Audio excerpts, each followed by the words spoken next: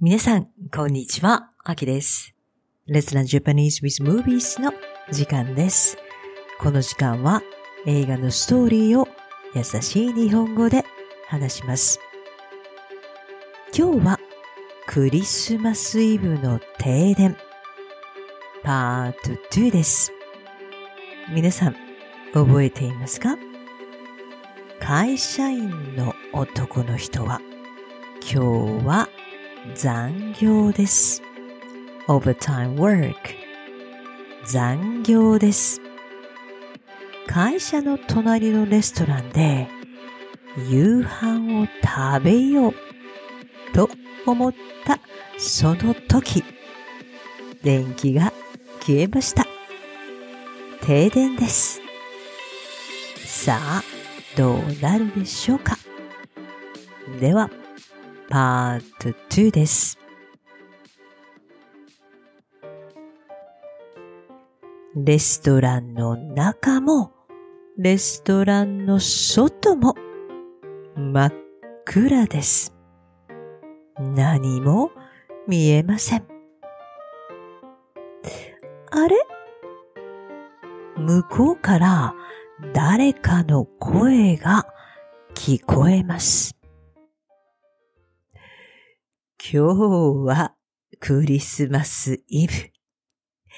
今日ぐらい早く家に帰った方がいい。誰かが男の人に話しています。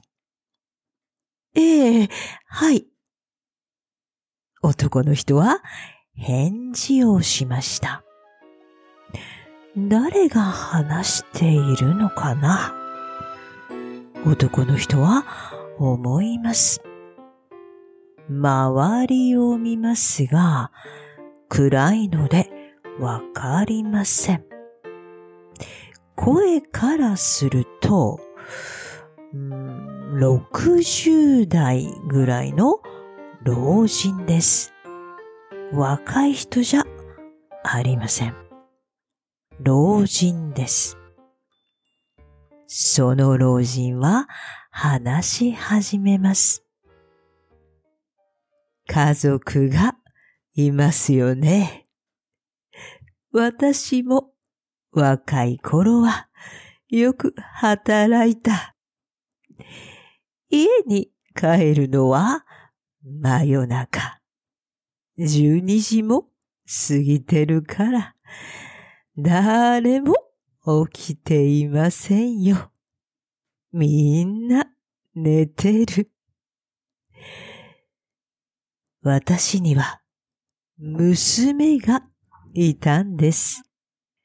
7歳のクリスマスイブの日。私は娘に言いました。今日はお父さん早く帰ってくるよ。クリスマスケーキを買ってくるからね。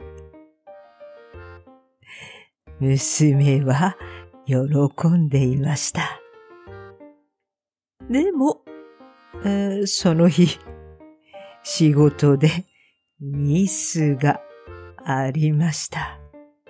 私がミスをしたんです。また残業です。残業になりました。また帰れなかった。クリスマスイブを家族と一緒に過ごせなかった。クリスマスケーキを娘に食べさせてあげられなかった。そして、その日、娘は事故に遭ったんです。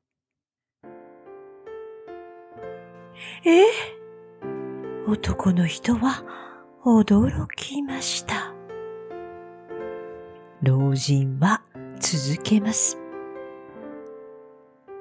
車にひかれました。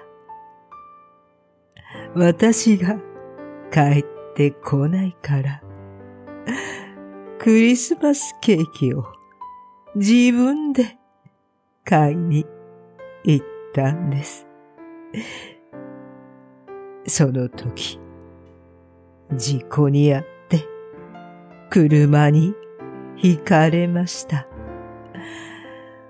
足に怪我をしたんです。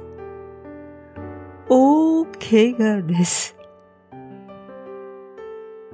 その日から歩けなくなってしまいました。車椅子の生活が始まりました。自分の足では歩けない車椅子の生活です。ああ、かわいそう。男の人は思いました。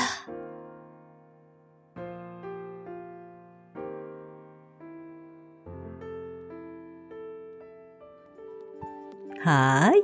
皆さん、わかりましたか？このストーリーは映画はありません。でも、スクリプトはホームページにあります。皆さん、ストーリーがわかるまで何回も聞いてください。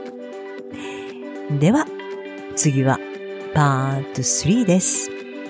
最後のストーリーです。皆さん、来週の Let's Learn Japanese with Movies で会いましょう。じゃあまた。バイバーイ。